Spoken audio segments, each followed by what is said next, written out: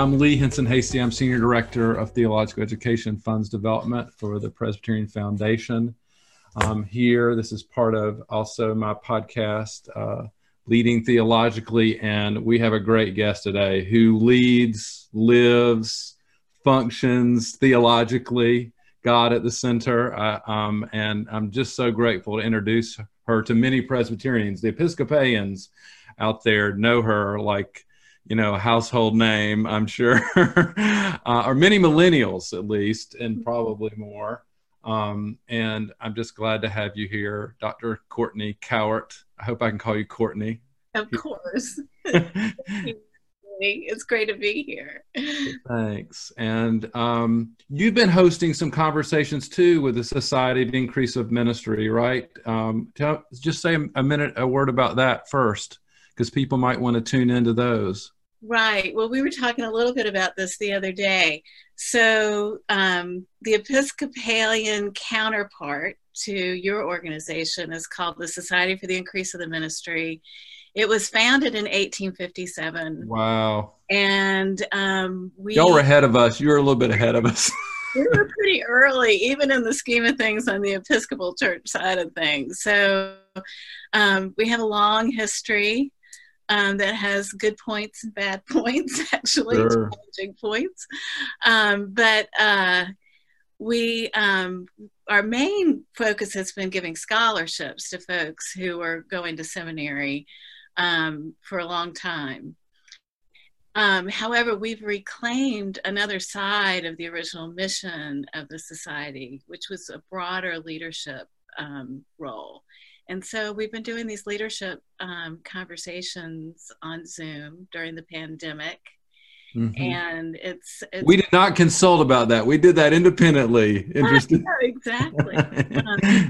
So it's great to see this kind of coming together today. It's been, it's been a learning curve for us. Mm-hmm. But it's been really exciting. I had a board meeting on Monday, and a lot of the energy in the conversation was around the ability to have a greater impact in the areas that we're focused on, because we're both funding people who are going to seminary, but then we're also giving all kinds of folks with wisdom around leadership a platform mm-hmm. for their voice. Beautiful. And, it's so democratic. There's so few barriers to anybody joining these conversations. And you're right. So I think it's powerful, and the synergy between doing scholarships and hosting leadership conversations, the way it comes together, like last week when we were working on a conversation around anti-racism.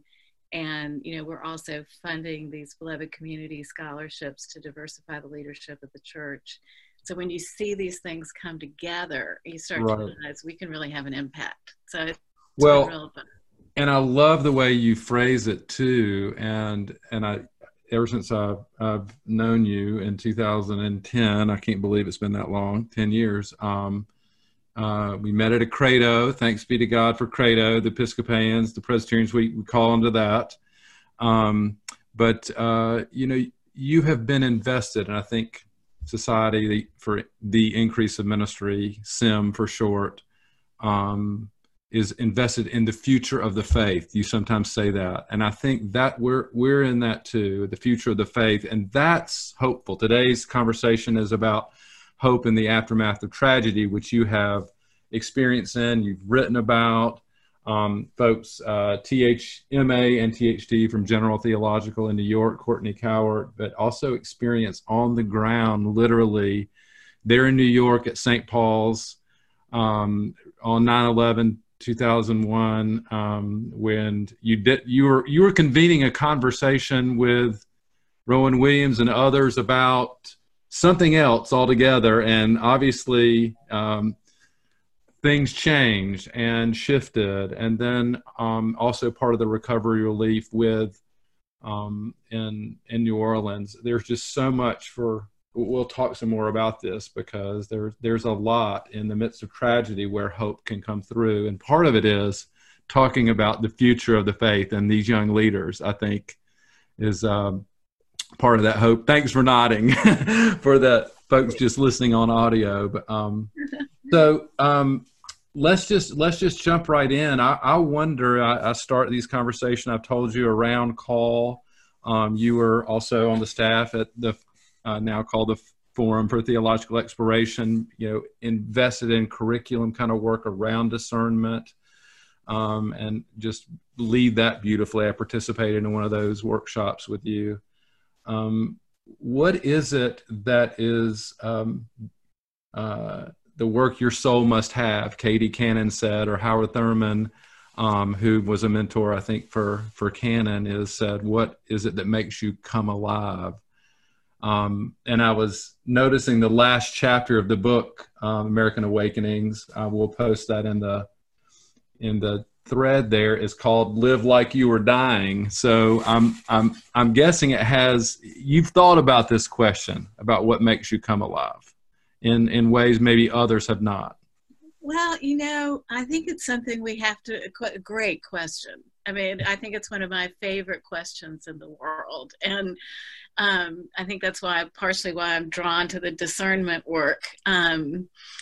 But it also is a question. I mean, the answer to that question changes over time. Mm-hmm. And I think probably the way I would answer that question today, in this context, particularly in the middle of this pandemic and in the middle of this, huge national reckoning around race, would be different probably than I did. I would have answered that question in the midst of 9/11 or Katrina even. Mm-hmm. But there's a piece of it that actually kind of lives with me across all of it. And my doctorate is in ascetical theology. So, I mean, and I remember before I knew what ascetical theology was, a very older priest from England asked me what I wanted to study in seminary, and nobody had ever asked me that question, and I was trying to find the answer, and I said, I guess I want to study how people become holy. Wow. And he said, oh, my dear, you want to study ascetical theology? And I went back and looked it up in my Oxford Dictionary of the Christian Church, and sure enough, I was like, yeah, that's it. That's it. And I think, across my experiences in the aftermath, and right through from the day itself of 9/11, and all that ministry and that extraordinary community that came together at Ground Zero, to reclaim the site and to help heal one another. And then again, to see America show up in the Gulf Coast and do the work of healing the communities, and the deeper work of engaging in healing, trying to heal the legacy of racism and those communities that was so much a part of Katrina. And it's holy work, and you see people when they really, really hurl themselves into that kind of work, you see people grow and change and become holier. And I just have a passion for wherever it is that you can stand and see that happening with large groups of people in dramatic ways. It gives me hope. Do you have plants, Courtney? Do I grow plants? Yeah, do you have any plants? But here's what I'm thinking. I mean, the image I have for you, and you just sort of said it in terms of what gives you life, is watching others grow. It's like you're standing there making sure they're properly watered. I mean, and the right fertilizers that you're noticing. You're the kind of person, like my wife, she'll be so embarrassed. Maybe she talks to her plants, somebody who just is constantly saying like, you're doing okay, you can do this. I see you as that kind of person. And even with this current work and each of the places I'm thinking you've been, folks, if you didn't see the images, if we put them up there from St. Paul's Chapel, Courtney was involved with those really like preschoolers and others bringing their prayers in crayon and literally wallpapering every square inch of the inside of the chapel. I mean, that was part of some holy work you were doing, right? It's still, I can see it even as emotional to you as you start to see it. Well, the children were doing that holy work.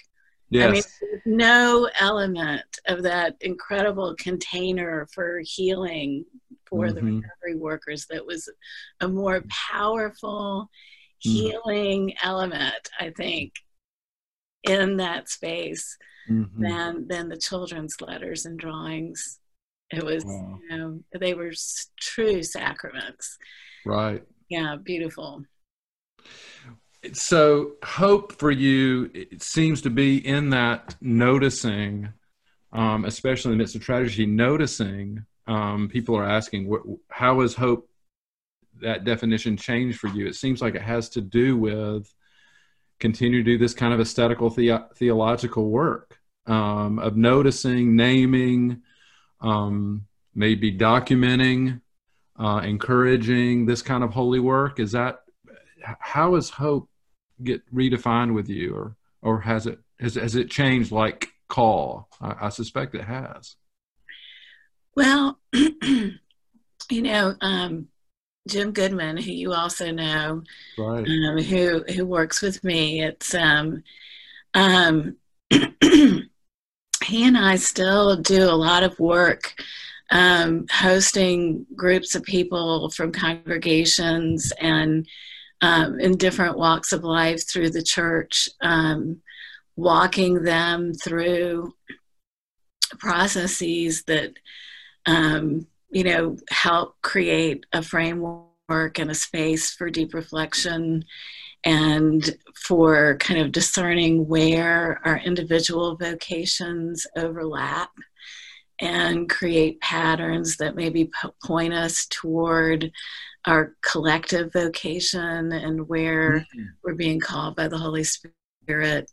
And it's not just me, it's we. It's how are we being called. I'm a big fan of the work of Marshall Gans, and he developed something he called public narrative, and part of that is the story of me, but then another part of that is the story of us, and how those two things, how my story connects to a bigger we and our story, right? Which is where you really start to see the potential for us to move mountains, right, together. Right. And that's something you see. You can really see that in concrete ways in the context of disaster ministry. So it's, I think that's part of why I was drawn to that, or, strangely placed in the midst of it, in ways I never would have anticipated twice. But it's just such important work, and it's life work.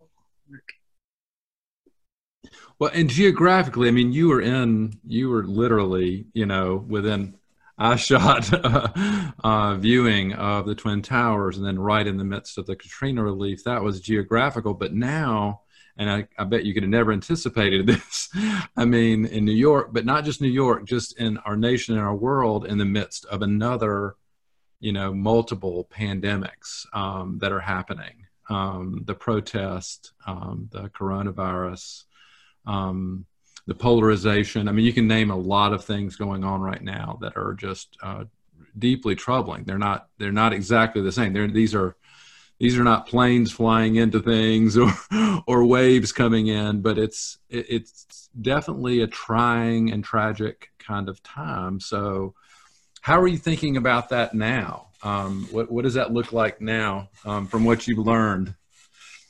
and what should we be looking for and noticing?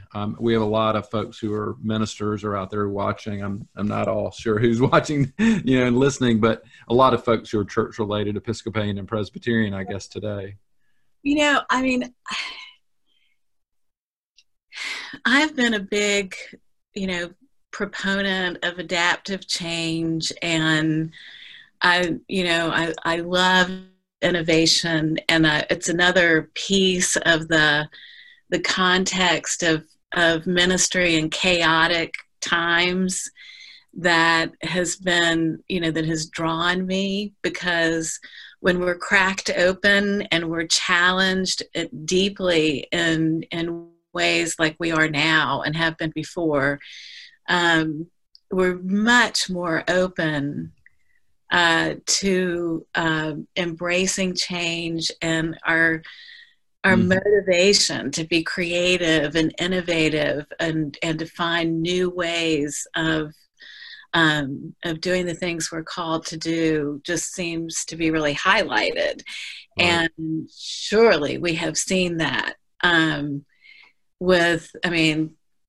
this conversation right now would not have happened probably. No, probably, sadly, but probably not. You're right. And the ways that churches have adapted. I was doing some discernment work with a congregation last Sunday, and they're doing some visioning and strategic planning. And one of the questions we were asking them in terms of what they needed to let go, the last one was around, what fears did they need to let go of? And one of the big responses was that people were afraid that when they were no longer meeting as church online via Zoom, that they would drift apart again. Wow. That's like a flip, isn't it? Isn't that fascinating? Right. We worship in pews looking at the altar, not looking at each other. It's so much more meaningful when we're looking at each other. Right.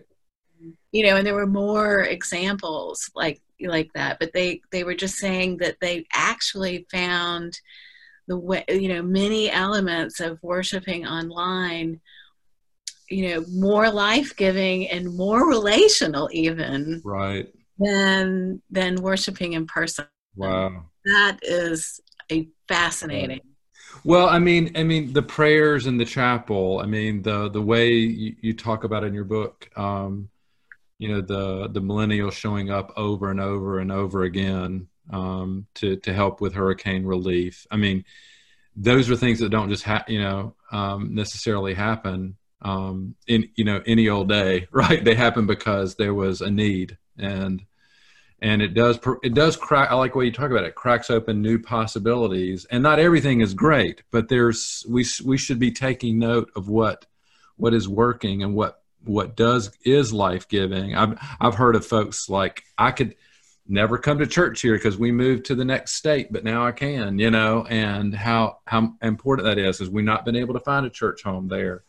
So there's lots of possibility, in this kind of time that could be taken forward. There's no doubt about it. I think because of the isolation that people have had to endure and try and cope with the best they can, there is such a high valuing now of connection. Right. Some really good stuff has got to come out of that, in my mind. Right. That we have this deep, almost, I think, visceral kind of embodied understanding of the fact that we really are connected and we really do need each other. And, our humanity demands that we be connected. And isn't it interesting that we would, I think, come to deeper understandings of that part of our humanity, the need for communion, right. Just a whole host of things around that. that I think that will be shaping us and forming us for a long, long time to come. One of our listeners, Glenn Bell, who's now a colleague with me at the Presbyterian Foundation, liked the allusion to Marshall Gans and asked, where is the power and prospect of hope in our story just now? And I think that's sort of what you're describing is, I don't know if he's making an allusion. You read Gans more closely. You know him, I think. I haven't met him. Yeah. I mean, he's kind of a hero of mine. So I was a little starstruck when I got to meet him. Right. The power and prospect of hope in our story just now sounds like it's in is this kind of noticing and this connection, the nurturing of relationships. I have actually, I was talking to one of my colleagues this morning, and I'm writing more handwritten letters than ever. I had to get a whole nother, and making more just plain phone calls because people are a little zoomed out. And that seems actually hopeful. A few more, text messages, a text thread. I mean, these are the kind of things you're talking about, is take notice of that kind of holy work that's happening that we were not doing before.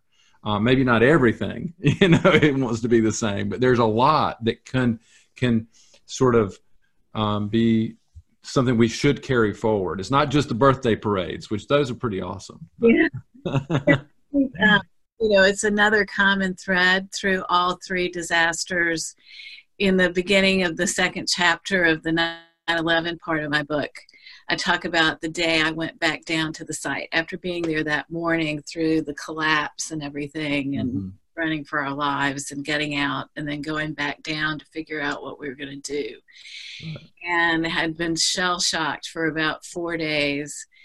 And I had just kept hearing over and over and over in my head this mantra kind of, and it went, only people matter, only people matter, only people, only people, only people matter, only people matter.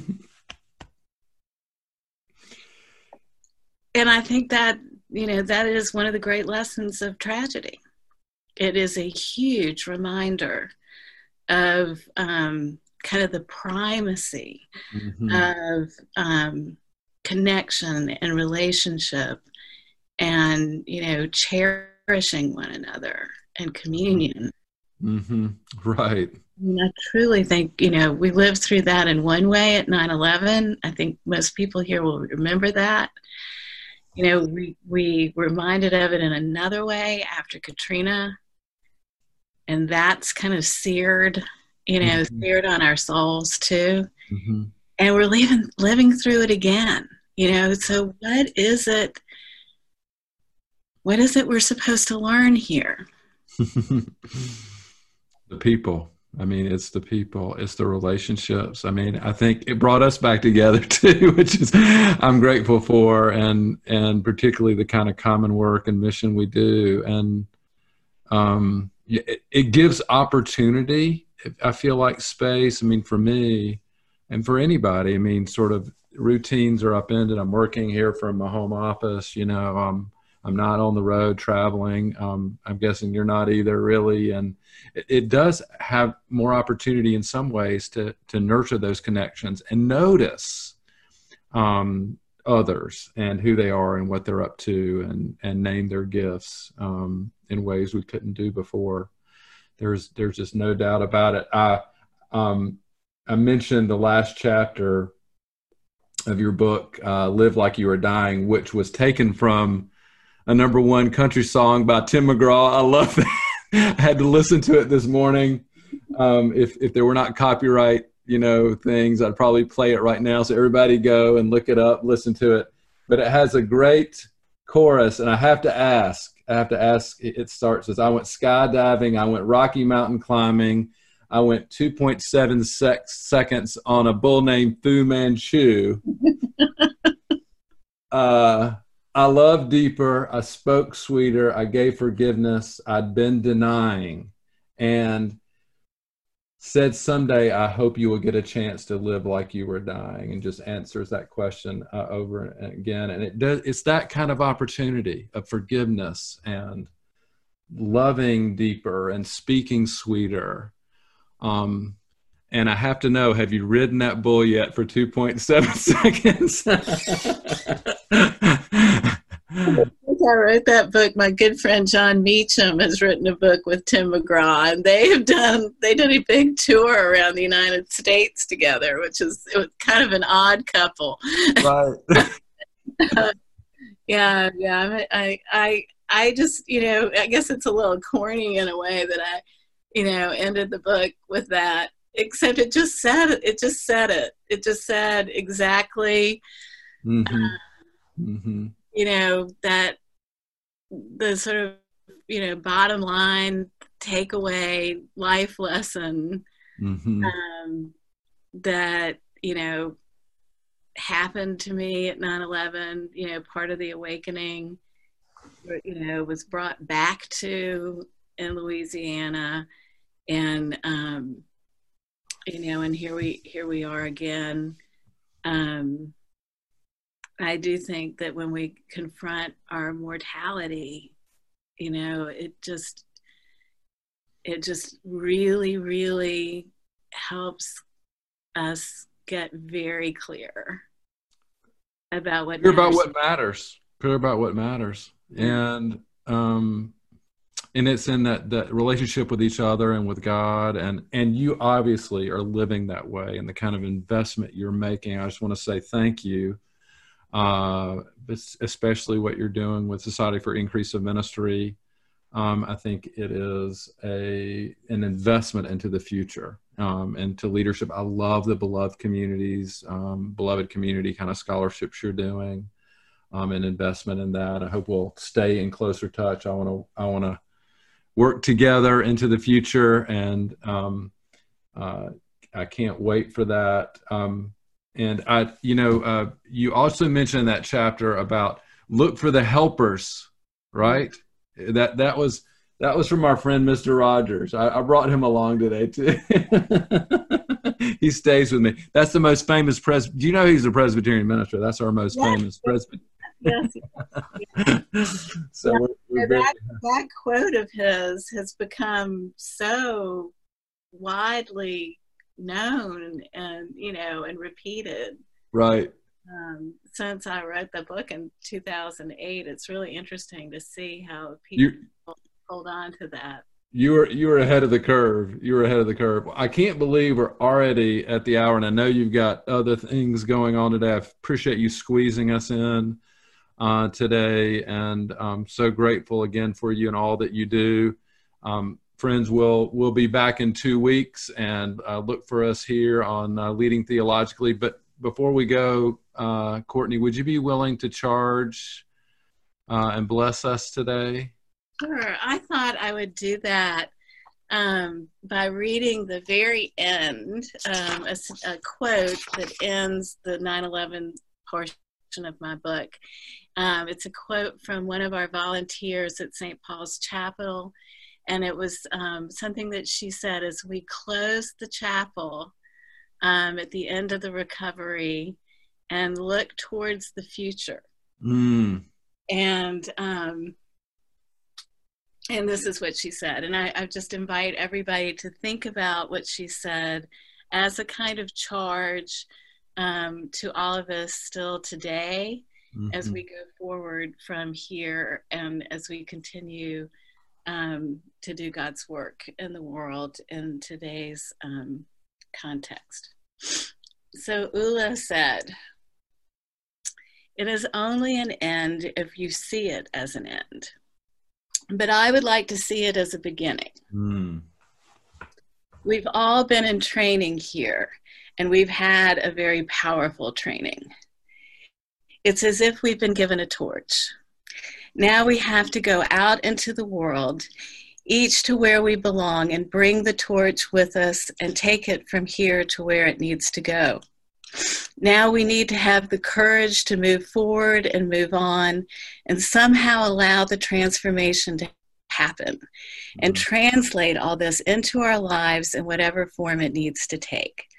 Let's allow the change, and let's allow the change to take place in the way it needs to take place.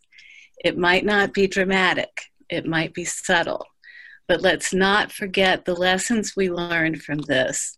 Let's not go back to where we were. There is no going back anyway. Right. Hallelujah. Amen. May that be. Thank you so much, Courtney. I look forward to watching some more of these beyond. Thank you. A lot of fun. Thank you for inviting me. My pleasure. And we're on Facebook, we're on YouTube, now we're on podcast, Leading Theologically. We'll look forward to seeing you soon. And God bless you and the work that you do, the ministry you do, and on your leadership. God bless Lee. Peace, everybody.